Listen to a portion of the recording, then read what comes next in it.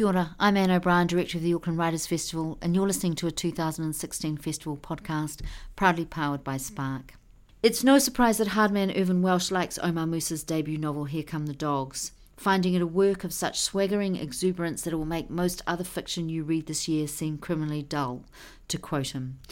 Malaysian-Australian Musa has published 2 poetry collections and 2 solo hip-hop albums, and describes his writing as poetry of unease. He applies a provocative voice to issues of migration, racism, violence, masculinity and loneliness, and speaks in conversation with Selena Tusitala Marsh in this festival session. We hope you enjoy it. Here is an intro of Omar. So your mother is Irish? Irish-Australian, kind of third generation, yes. Like so many Aussies. Yeah. And your dad is from Borneo? Yeah, he's from Borneo, East Malaysia. He was born in a town called Sandakan, which is the second biggest town in Sabah, right. That state of Malaysia. Yes. Has a lot of kind of historical resonances with Australia as well, because of the death marches that the Japanese made the Australian soldiers do from Sandakan or to Sandakan. Right. Does anyone know? I always forget. Right, yeah. And then so where were you born? What country were you born in? I was born in Australia, halfway between Canberra and Sydney, in quite a middle-class town, conservative town called Bowral Hospital, where Don Bradman was from. And then we moved to Queanbeyan when I was about 3. So Queanbeyan's a small town in New South Wales outside of Canberra. Wonderful. Okay. Known as Struggle Town. Yes. And a lot of your... I'll finish the intro. So you're former winner of the Australian Poetry Slam and the Indian Ocean Poetry Slam. You slammed it, you performed your heart out with King Caps last night. Oh yeah, it was amazing. Yeah. Was anyone there at the King Kapisi event? Yeah, Excellent. It was really fun. Wonderful. And you've released 3 hip-hop albums, 2 poetry books, one called Parang, which is, you use a Samoan word. Well, it means machete. I consider machete a Samoan word. Right. And you received a standing ovation at TEDx Sydney at the Sydney Opera House. Yeah. That was wonderful. So that's available online as well. And you've just completed, was it 5 months? I've just been travelling for 5 months. I was in India and Sri Lanka and Bangladesh for 2 months, talking about the book and doing performances. And then I was in the States on book tour for 2 months, which is really fun but tiring. But it's nice to end it off here in this part of the world and then go back home and just lock myself in a cave for a while. Well, that's part of the pressure of being so successful. You just have to travel everywhere and do everything. It's getting hard out here. So let's talk a little bit about Here Come the Dogs. Do you want to give just a very brief kind of plot summary without giving away the ending? It's about 3 young men growing up in a nameless Australian town that's very much like my hometown, Queanbeyan. And one guy, Solomon, is a failed basketball player who's Samoan Australian. His best friend is a guy called Alex, spelt with a K, who's a Macedonian Australian guy who moved after the breakup of the Yugoslavian Federation and kind of drifts in and out of the criminal world. And then the third main character is Jimmy, who's Solomon's half-brother, who kind of doesn't know his ethnic origins. And it was my attempt to write about the Australia that I see, about an Australia that's not really represented in tourist ads or postcards, a combustible society where race and class and gender are all rubbing up against one another, creating friction. The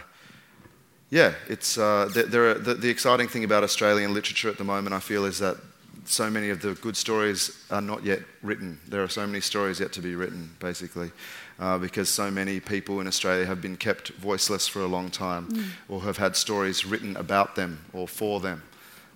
It's kind of a watershed moment watershed time at the moment. So what are some of the challenges involved in telling other people's stories, from marginalised communities, especially if you're not from that community? I mean, of course, cultural appropriation would have come up in a number of your dealings with interviewers and readers. Yeah. Well, I mean, the thing is, this is not autobiography, but it's influenced by the place that I grew up. So, Queanbeyan has got quite a particular demographic. I grew up around a lot of people from the Balkans, a lot of people from Samoa and Tonga, a lot of Aboriginal kids, and so there's not many places in the world, I think, that have that particular mix. So that influenced the book because I felt ashamed that I had grown up around all these people, and I consider myself to be quite a progressive thinker, but I'd never actually extended my mind or my hand to these neighbours of mine and tried to find out about their cultures. And so I kind of got to the age of 30 and realised I actually didn't know that much about Samoan culture or Macedonian culture. And part of the problem with Australia is that lack of empathy and compassion and willingness to understand the stories of our neighbours. So in part, the process of writing the book was trying to understand some of the people that I grew up with. And I mean, that's not to say that I'm suddenly some expert on the history of the South Pacific or the Balkans or something like that. But then, yeah, I mean, it is difficult, you know. This term cultural appropriation is something, it's a hot topic, you know, it's a buzzword, it's something people talk about a lot. And it is difficult. I think I'm probably given a little bit more leeway to write about some of these people of colour who have different origins to myself because I am a person of colour. But at the same time, you know, there are a lot of pitfalls. And I think when trying to write a character who is of a culture that's not your own, firstly, it's empathy. You must deal with that character with empathy. You know, that's what fiction's all about, is empathising with someone who, you know, other than yourself, someone who's not you. And secondly, there's a whole lot of research involved. And then thirdly, I think it's that willingness to cop the inevitable criticism that will come your way. You know, oftentimes people don't like to be criticised. You know, they think that they're just going to put this work of genius out into the cultural arena and it's going to be dealt with as this beautiful kind of artefact and no one's going to criticise them. And I think you've got to be willing to... own up to the mistakes. Own up to the mistakes. Palusami. I spelled Palusami wrong. I apologise to any Samoans out there. That is a Samoan delicacy. Yeah, I was really embarrassed about that, actually. And I spelled a couple of Macedonian words wrong, too. That was pointed out to me with great vigour by my Macedonian friends. No, and that was horrible. But, you know, it's kind of one of those things. You're going to make mistakes. And I think you have to take risks and be willing to make these mistakes if you're going to forge a new type of literature. That's right. Because I've never seen this combination of characters together. There's it sounds like a bad joke. Macedonian, a Samoan, and an Afakasi Samoan walk into a bar. Right. Yeah. But you render these characters so fully and so very masculine. Right. I mean, the opening line of your book, well, I might get you to read the first couple of pages because the book is very poetic. It's poetic prose. There are dream sequences. There's poetry with a spoken word aesthetic, and then there's this gorgeous prose that also reads like poetry. And on the page, it dances, and there are sections that are italicized. And one thing that Omar and I had talked about when we initially found out that we would be speaking with each other is I said, I'm kind of fascinated by this book. What do you want to talk about? And he said, well, I don't get to talk about the literary influences or the style of the book very much because the politics can be, quite dominant, and the politics is important. But also a kind of gender politics operating there. That very first line, he drops the C word, and I don't mean coconut, as we might understand here in Auckland, New Zealand. Right. So I'll let you read the opening sequence. Okay, yeah, and if I'm talking about influences, I was very much influenced by a lady called Dorothy Porter that some of you might have heard of, a great Australian verse novelist who wrote this kind of these lesbian thrillers in verse form. And there was a particular one I read called The Monkey's Mask, which was brilliant. It was made into a great movie. And I was having a lot of trouble writing the prose because I'd made hip-hop albums, I'd written a lot of poetry, but I'd never written prose, and I didn't realise how difficult it was going to be for me. But when I read The Monkey's Mask, I realised that you could have each scene be a little different poem or vignette, and it would keep the pace cracking, and it was very, very vivid. And so that was my access to fiction, was through poetry. And then after a while writing it, I thought, well, why not just break down the barriers and sort of drop in and out of poetry and prose and even script without any apology or explanation. Yes. But this is from I'll read the prologue as well. This has always been a land of fire. Once a year, The ancients would go into the mountains in search of bogong moths. They carried burning branches and thrust them into rents in the rock, stunning the congregated moths, then catching them in fibrous nets or kangaroo skin. The moths were roasted on fine embers and the ancients feasted, vomiting for the first few days, but then growing accustomed to the rich, fatty food. The ancients would return from the mountains with glossy skin, glistening like shadow. Afterwards, fires would burn on the mountains for days. Chapter 1. Where are these cunts? There it is. There it is. I like the idea. It was like, it was the best of times, it was the worst of times. They call me Ishmael. Where are these cunts? It's too hot, bro. Too fucking long without rain. 2 by 2 they troop in. The madness of summer in the brain. In the dying light, the crowd looks like hundreds of bobbling balloons waiting to be unfastened. Sweating tinnies and foreheads. Sad cunts and sorrow drowners, the lot of them. I stand up, 6'2" and shining, yawn, twist side to side on my hinges and survey the crowd. Shit, it's not like the boys to be late, especially on a day like today, because it's summer, the deepest season, throbbing with danger and promise, every scallywag, seed thief and skate park wrapped up in a white-hot skin. And here come the dogs, strange, smiling creatures, lean-flanked and ready to race. An old bloke turns around and grins with opalized eyes. Nothing like the old dish lickers, eh? I smile and flick a fly from my knuckle. Yeah, fucking oath, brother. The dog's barks detonate across the track. The trainers are gruff people, but now they coo to the hounds, straightening their racing silks, crouching to check and bend their ankles. One says a prayer and kisses his dog on its narrow head. A dry wind scythes across the stands and I reach up to keep my hat on. Bushfire weather, eh? The old-timer is right. This town is a powder keg, a perfect altar for a bushfire, the sole god of a combustible summer. Yeah.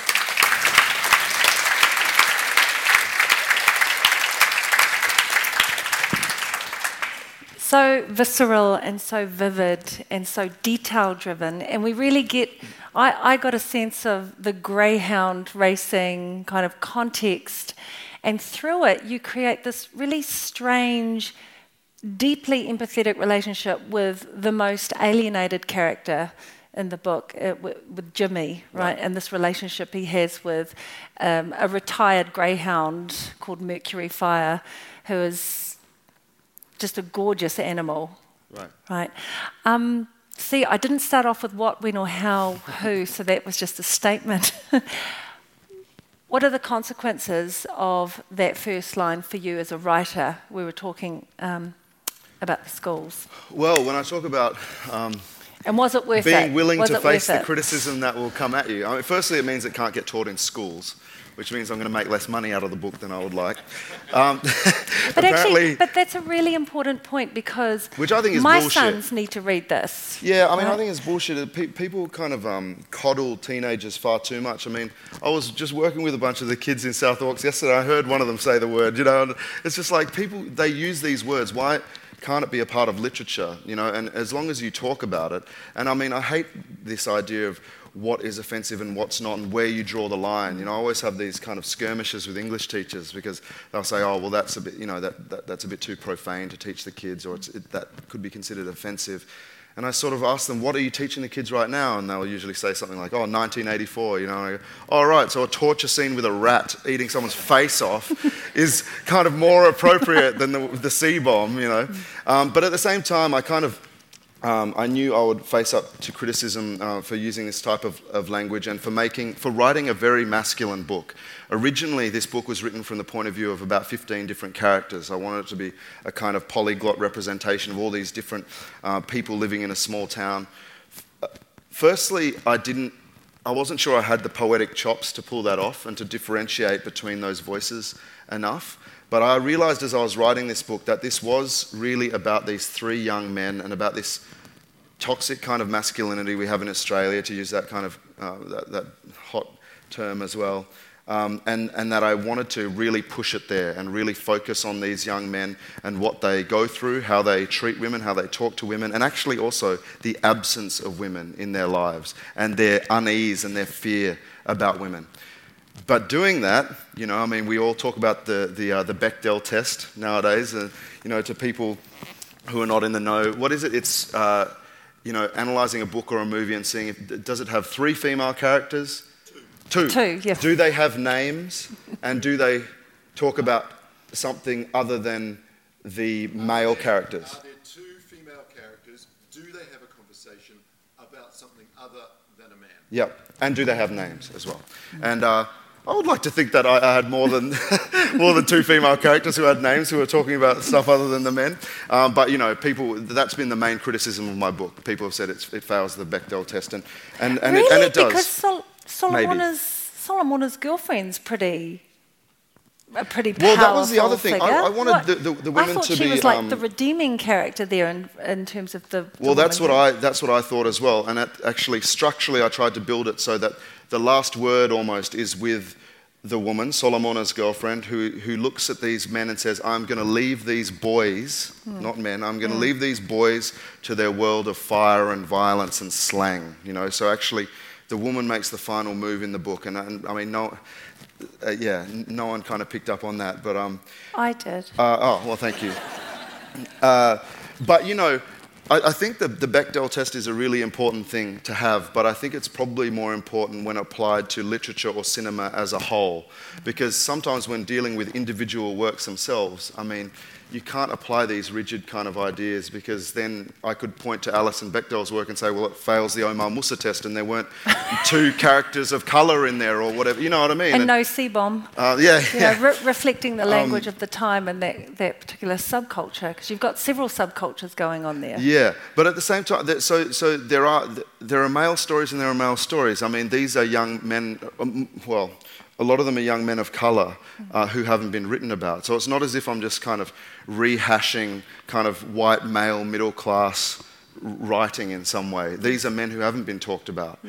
So it's a pretty complicated kind of issue. Yeah. Well, and Solomona's girlfriend intrigued me because she was very much part of the graffiti crew as well, and in the book, graffiti becomes a vehicle for voice for these disenfranchised people. Yeah. And visibility. Yeah, exactly, and sort of fame and infamy amongst people who feel like they can't, claim a place for themselves publicly or in Australia. But I had to do a lot of research, actually. A lot of people assume that I was a graffiti writer, but I was never. I was only into hip-hop because of the music and the words, the poetry of hip-hop. And so I had to do so much research, and it's kind of hard because, graffiti writers are notoriously kind of secretive, because you have to be, because if you get nailed, it could be like $80,000 worth of, charges or whatever, damages. But, once I got talking to these guys and they knew I wasn't going to snitch or anything, they loved talking about their war stories, and I got some good stuff out of it. And it brought up all these interesting things. Like there was a scene where one of the characters is in jail and the other 2 want to do a piece that incorporates the red and yellow Macedonian flag and the red, black and yellow Aboriginal flag. And I thought, no problem, this is going to be a really cool scene. And I wrote it. And I sent it to a graffiti writer, a friend, and he said, you would never put those colours together, because yellow is too dribbly if you put it next to black. And it sort of brought up all these other things. Yes. And it was really fascinating. So I kind of eventually built that into the scene. And I thought that hip-hop really lent itself to drama in a novel. And I'd never really read hip-hop written about in a cool way. A lot of the great hip-hop books seem to be quite sociological, or kind of these photographic accounts of graffiti in New York in the 80s, but not kind of the drama of a hip-hop show or a graffiti mission or something like that. And I wanted to honour that generation of kind of Australian hip-hop fanatics. And definitely no one had ever written about Australian hip-hop in that way. And I think because, sometimes it's kind of seen as this novelty sort of thing, and no one really delves deeply into it, and why it attracts people to it as well. Well, you've certainly got a number of conversations that address the real hip-hoppers and the ones that try to sound American, but they're in Australia, and all those gradations of the value system that the internal group have about, who counts as a true hip hopper. Yeah, and kind of authenticity and Yes. everything. But I mean, I was also, in a way, it's a bit of a dated book, because that moment of Australian hip hop has already kind of passed, where, the B-boys would turn up at rap shows, and, rappers and B-boys would also do graffiti. Can you And so define they're kind of- B-boys for No, the I audience? can't. So can you define what a b-boy Oh, is? sorry, a breakdancer. So there's the four elements of hip-hop. If hip-hop is a culture, there's graffiti, breakdancing, DJing, and rapping. And then some people would say beatboxing is the fifth element of hip-hop. And so, as Australian hip-hop has suddenly become huge in the marketplace and popular, now the focus is essentially on the musicians, and a lot of the other ones have become a bit more obscure. So these guys are not teenagers, they're in their early 30s, and so they're kind of nostalgic for this old period of hip-hop that's already passed them by. And so the nature of change is something that I was trying to look at in the book, and gentrification, and that's definitely a part of the book where it does become quite autobiographical, because my town, Queanbeyan, has changed a lot from a very working class place, as I said, struggle town, now somewhere where a lot of public servants from Canberra live, when they realised that it was kind of cheaper to live there, and you can get a soy latte in Queanbeyan, which would not have ever happened under my watch in the 90s. Oh no, I do like a good soy latte myself, actually. Well, that's another running theme through the book, is this kind of clinging to the past and almost a refusal to grow up. And then one of the main characters decides, well, actually, I'm going to have dreams bigger than this town, and Well, Scarlett does, the woman. Yeah, she did not. I mean, the Australia she sees. She's Kiwi, and she had dreamed of this kind of mythical Australia of white sand beaches and kind of open roads and the majesty of the outback, and then she's kind of suddenly trapped in suburbia, and which is the Australia that a lot of us know, and flat blocks and things like that. But yeah, I tried to kind of make each character represent a different attitude towards Australia. So, one person, well, I don't want to give too much away, but I won't say the names. So one person decides that, okay, this Australia that I know might be ugly, but it's all I know. So I need to plant roots here and figure out a life for myself. Another person thinks, no, maybe the best idea is to reject Australia outright and move back to the homeland, which doesn't happen all that much with migrant groups. It's the in diasporic Australia. dream of Yeah, returning exactly. to a Returning mythical home. Yeah. But it's still a bit shaky at the end. You don't know quite what happens. I don't And then believe he does myself. What's that? Okay, you what? I don't believe he does Okay, myself. yeah. Well, I'm not going to comment on that. Yep. And and then the third character thinks that we should just burn the whole fucking place down. And actually, that was the initial image I started off with. And you've got the flames on the cover.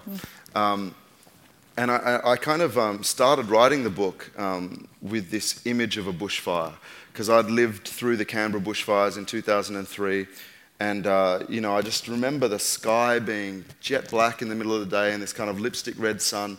And I was with my friends kind of walking around, and I suddenly realised there was this black ash drifting from the sky, and it looked like black snow, but it was jet black ash. And it imprinted itself, this image imprinted itself in my brain, and I'd never thought I would write a novel at that time. I was about 19 or something. But I knew that I would use it somewhere, in a poem, in a song, I wasn't sure. That is one of the most poetic sequences in the book. Yeah, and it's because people, and because we are always waiting for rain in Australia. It's such a dry continent, and then sometimes when it comes, it's black ash. But then I wasn't sure where I was going to use it, and then years later, I kind of heard someone talking about how oftentimes the young men who start bushfires on purpose, and it's always young men, it's never women, which is interesting, oftentimes the young men will masturbate over the fire. And I suddenly had this image in my head of this young man with his pants around his ankles, kind of slick with sweat in front of a wall of flame, just vigorously masturbating. And I knew that it would be, I knew that this would become a seminal moment in Australian literature. Here come the dogs, yeah, exactly. right? Yeah. No, but seriously, it did kind of intrigue me that it was always young men, and it said something to me about a very destructive type of Australian masculinity. Yeah. and that these young men feel so powerless, because that's what it's all about. Oftentimes the young men are fatherless, or they have very shitty home lives, and they feel as if they can't control anything in their lives. And so the one thing they might be able to control is starting a fire and then putting it out. Of course, the tragedy is oftentimes they can't put it out. And so that was the kernel of where the book came from. And I started kind of reverse engineering from there. You know, what is this guy's name? What's he like? Who are his friends? What's his ethnicity? What type of music does he listen to? And, because he's not a character that you would easily feel empathy with, but by the end we do, because, you know, he's kind of like a sociopath in the making, you know. Well, right. He betrays all those kind of behaviours. Why was it... Well, you have to try and empathise with the character, don't you? I mean, you can't just paint with such broad strokes that you just see them as a villain or a monster. And I think that's part of the problem oftentimes when these kind of lefty male feminists kind of say like, oh yeah, you know, these men, well, they're just monsters and they're kind of irredeemable or unredeemable. And so I say, well, no, that's not true. The problem is not that they're monsters, it's that they're human beings and they're brothers and uncles and friends and sons and people that we know and colleagues, you know. And so there must be some sort of value in trying to figure out what the hell is going through their heads. Well, because you know, but that also was kind of almost a chess problem in writing it. You know, I was reading recently, I was watching a great lecture about Lolita and how Nabokov kind of often would try and construct these chess problems for himself, and that was the greatest literary chess problem of all: how to get an audience to really empathise with and even like a pedophile. You know, and that was mine wasn't as extreme as that, but it was getting towards that. You know, how do you empathise with someone that does such horrible things? And most people tell me that he's their favourite character and the character they kind of like the most. He's the most memorable one for sure. Yeah. But he is you deranged explore too, that with the relationship with his father. That father. Right. I mean, you've got these amazing dream sequences where, you know, he's either hallucinating or he's really there or he's dreaming. Yeah. But the absent father plays a major role in allowing us to see the layers of that character. Yeah, and I had to access that in a really dreamlike, hallucinatory way, I felt. Because but your editors didn't like it, right? Oh, my editors hated it. Yeah, I had 3 different editors. Not because they suddenly got sick of me, and one got another job, one had to move to a different department, and anyway. But they all kind of were like, oh, well, you know, the dream sequences, they're a little bit hard to understand. And what if the average Joe doesn't understand them? And I said, well, yeah, I get what you're saying, but fuck the average Joe. You know, I'm not here to make anodyne fence-sitter art by democratic referendum. You know, I am the dictator of my art, and I wanted to write about a hallucinatory Australian nightmare, and they had to stay because it was about the internal lives of these characters. And weirdly, I kind of wrote them in almost a trance-like state. I can't quite remember writing those dream sequences. And so you were asking me before what surprises me when I look back, and those do, because I go, oh, where was I? What was I under the influence of when I was writing these? Yeah, well, the question I was asking Omar is, have you ever written anything and then have it speak back to you in a way that surprised you, or you didn't intend for those things to be there, but they are? And that was one of the... Yeah, and that... and the kind of fatherlessness that drives people mad. It can drive people to some very destructive things, obviously. But then I would say, you know, I've got no stats on this, but so many people that I was in the hip hop scene with did not know their fathers or had horrible home lives, and so hip hop became this kind of masculine tribe of men, a family structure. I think you do use the word tribe. Yeah, it was kind of provided a structure for people born of fracture and fatherlessness, and a way to create a community and to do something kind of positive. You know, that it's still problematic, of course, because I bring that up, like how, you know, Scarlett looks around at the hip-hop show and goes, God, where are the women? And especially on stage, why are there no women on stage, you know? So it's not without its problems, but that was a way that a lot of people I knew dealt with that. Also, to go back to the literary style, I think the hybrid nature of your writing evokes in such a vivid way the kind of disparate characters, the rich layers of complexity. They're all quite drawn out individual, like, what am I trying to say? Kind of you've explored each of those three characters quite differently and maximised all the literary techniques you could to build their world, right? Well, because I conceived of the book as being cinematic. You know, I thought of it as a movie as well as a book, and so when I had these kind of 15 different characters and all the points of view, originally it was going to be all first-person verse. And as I said, that became a bit confusing. And so I needed to leave it to fallow for a little bit and kind of figure out a structural, strategic approach to how to tell this story by maybe narrowing it down a little bit. And so eventually I decided that if I want to make it cinematic, I should mirror the effect of different camera lenses. And so to me, the first-person verse is kind of like an up-close lens. You can see the hairs on the back of Solomon's hands and the paws and smell the sweat, and everything's very up-close, and you can see the minutiae of his life and his inner thoughts as well. But then with Alex, I feel like Alex almost makes some kind of sociological observations about Australia.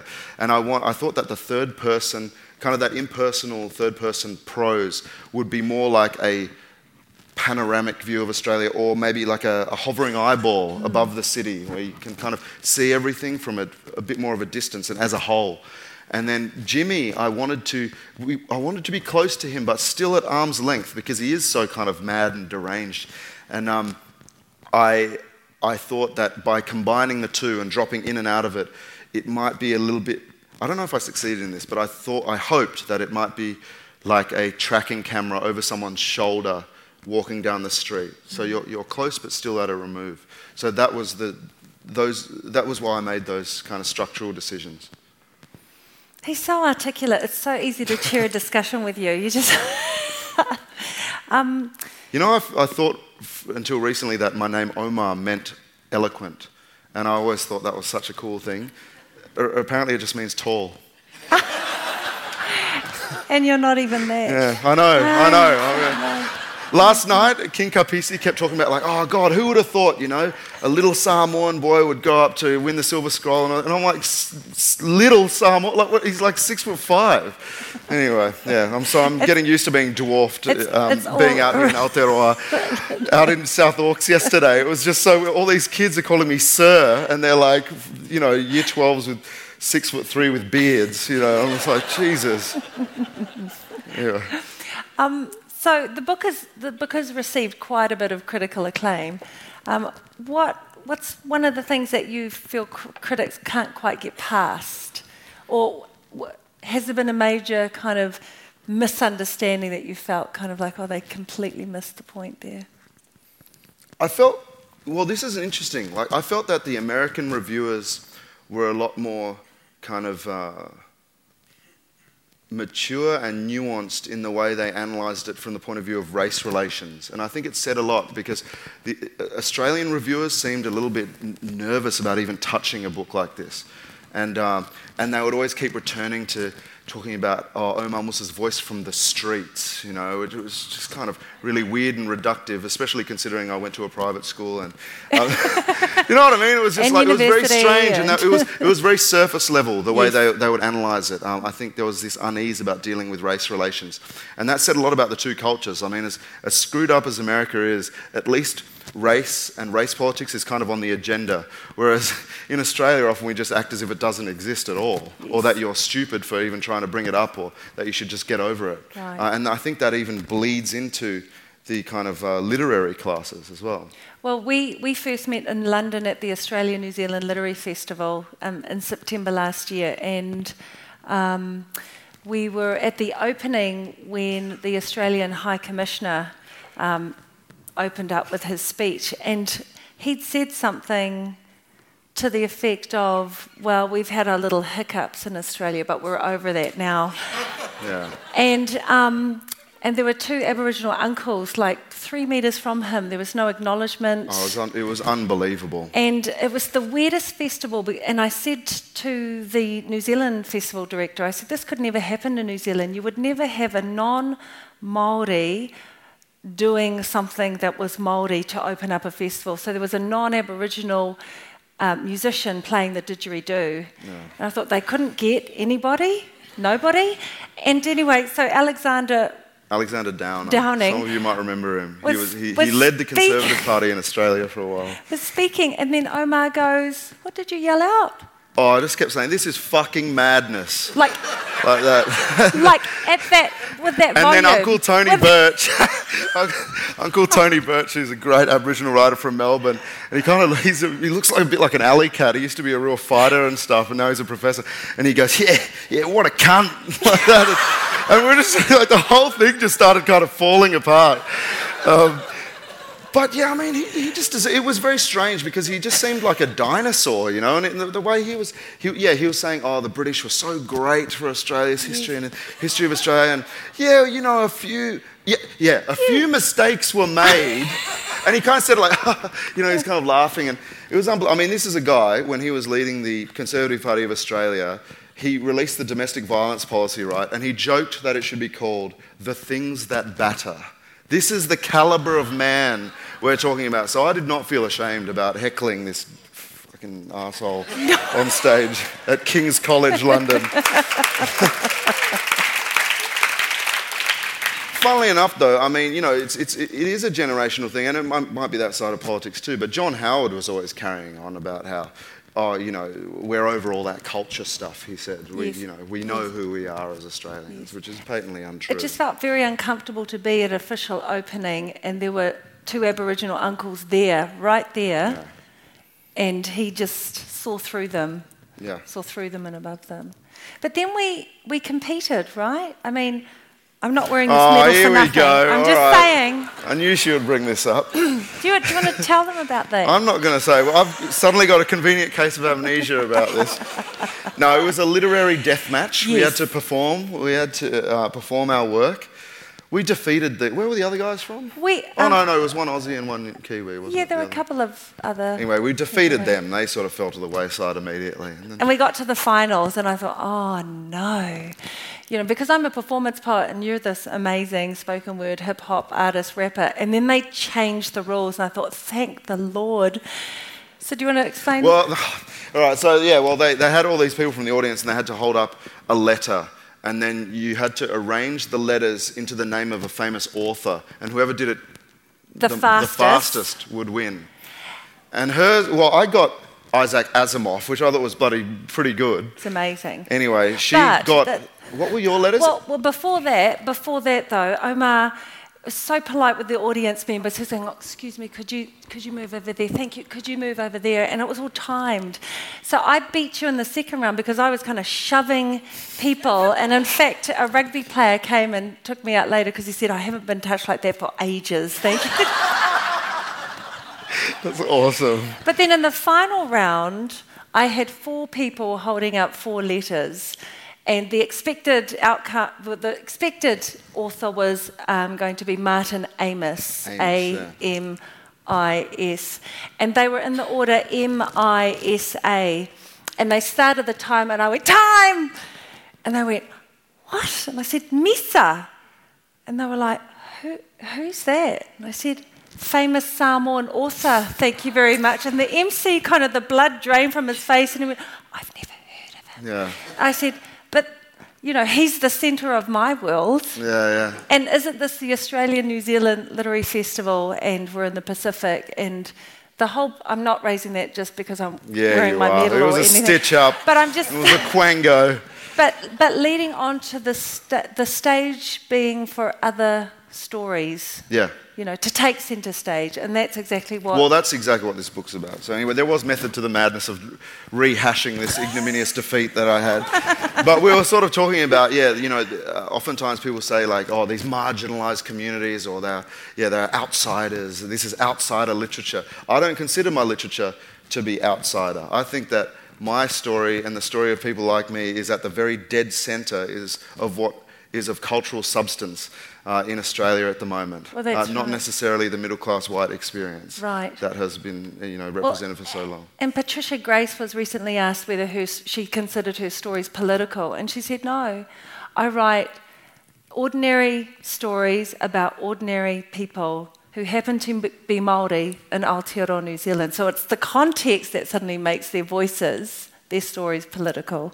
Yeah, definitely. Although it is very much a product of the Tony Abbott era of Australia, this book. Yeah, I was influenced a lot by Cormac McCarthy in writing this book. Blood Meridian is one of my favourite books. And yes, in what way? Well, I wanted to make the audience very uneasy by writing about violence in a very beautiful, lyrical way.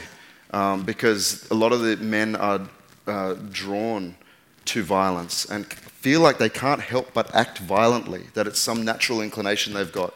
So I wanted to write about it beautifully to sort of mirror that, and so that the audience might start being drawn into that violence and suddenly think, God, how am I getting drawn into that? And that unease, that little uncomfortability, or sort of that discomfort is what I wanted to provoke in the audience. Because it's only through unease, I think, that you start questioning yourself and questioning received knowledge. And that's why I also wanted to... and I was influenced by McCarthy because he had the character of the Judge Holden in Blood Meridian, and he was kind of this really evil man, and he represents evil, he represents violence. And at the end of Blood Meridian, he says he will never die. He keeps repeating this, he will never die. And I wanted to take something like that and turn it into the undying Australian conservative politico who cannot be beaten, And this is where you suddenly realise that the odds are stacked against these characters. Yes. Because there's a moment early in the book, and at first you think maybe it might be gritty realism that I'm writing, but then these men, in a rather unlikely scenario, kind of meet this politician at a bar, and they beat the fuck out of him. They beat him so badly that the blood is coming off his face like sparks, like garnets, and he's soon he's disfigured. You can't recognise him. And then in the next scene, they see him on television, and he appears perfectly immaculate, and there's not a bruise or a scar on his face. Yes. And you suddenly realise that there's more at play here. And then that's why I put up, in contrast to him, a mythical character I created called Sin One, who is a 7-foot Aboriginal man who is considered to be the best rapper that Australia ever produced. And I describe him as being kind of like the maimed captain of a shipwrecked generation, and so he's heroic. He is entirely heroic in contrast to Damien Crawford, and I had a lot of fun coming up with that name. Because I wanted a name like Tony Abbott or John Howard that was kind of normal, but then the more you hear it, the more you get pissed off at it. Damien Crawford was talking on TV. And I also trawled the Young Liberal Facebook to find all the common names. Anyway, so no offence to anyone called Damien or whose last name was Crawford, but anyway. But yeah, so Sin One maybe is a tragic figure who cannot win, just like the boys, because these structures that are in place might be undefeatable, and that's sometimes how it feels. Just like the dogs, the greyhounds, who are chasing that artificial rabbit around the track, but they will never catch it. And the true winner is the person in the stands with the ticket in their hands, And so that's why I was using those kind of metaphors. And that's why we're left with multiple journeys at the end, multiple futures and possibilities. And I couldn't tie them up. Yeah. That would be too neat. No. Australia is a society in flux, and we're trying to figure out where we're going and who the hell we are. And some people don't even want to go that far. Because it's interesting. There was talk about making the book into a film, and you didn't like. You had very strong views on what kind of film or TV series it needs to be if it's ever going to be that. Yeah, I don't know if I've got strong views on it because it's such a different animal that one part of me thinks that you should just let it go. Like, if a director was to take it on, just let it go and have their interpretation. But I think some of the people who had spoken to me didn't quite get that I was writing sort of magic realism and heightening things to the point where it was a mythical land I was talking, like kind of a mythical Australia. Multiple planes. It wasn't, it's not gritty realism. And so sometimes people kind of saw it from that point of view, and I didn't think that would really do justice to the story if it was shot in that way. But anyway, we'll see what happens. But that's where the character Sin One comes in, right? He presents that mythical, Yeah. the strange possibilities that have a finite ending to them. Yeah, exactly. And that's why I didn't write it as Queanbeyan or Canberra. I called it the town with a capital T and the city with a capital C, because I've always had this weird idea in my head that Queanbeyan is a microcosm for Australia as a whole. I wanted to raise it to the point where it was an Australian myth of the magnitude of that kind of coastal idyll, or the dead heart, or the kind of bushranger story, or something like that. Like, take kids growing up in the flats doing graffiti and hip hop and raise it to that level, because why not? Awesome, that's great. Please join me in thanking Omar Musa. Thank you.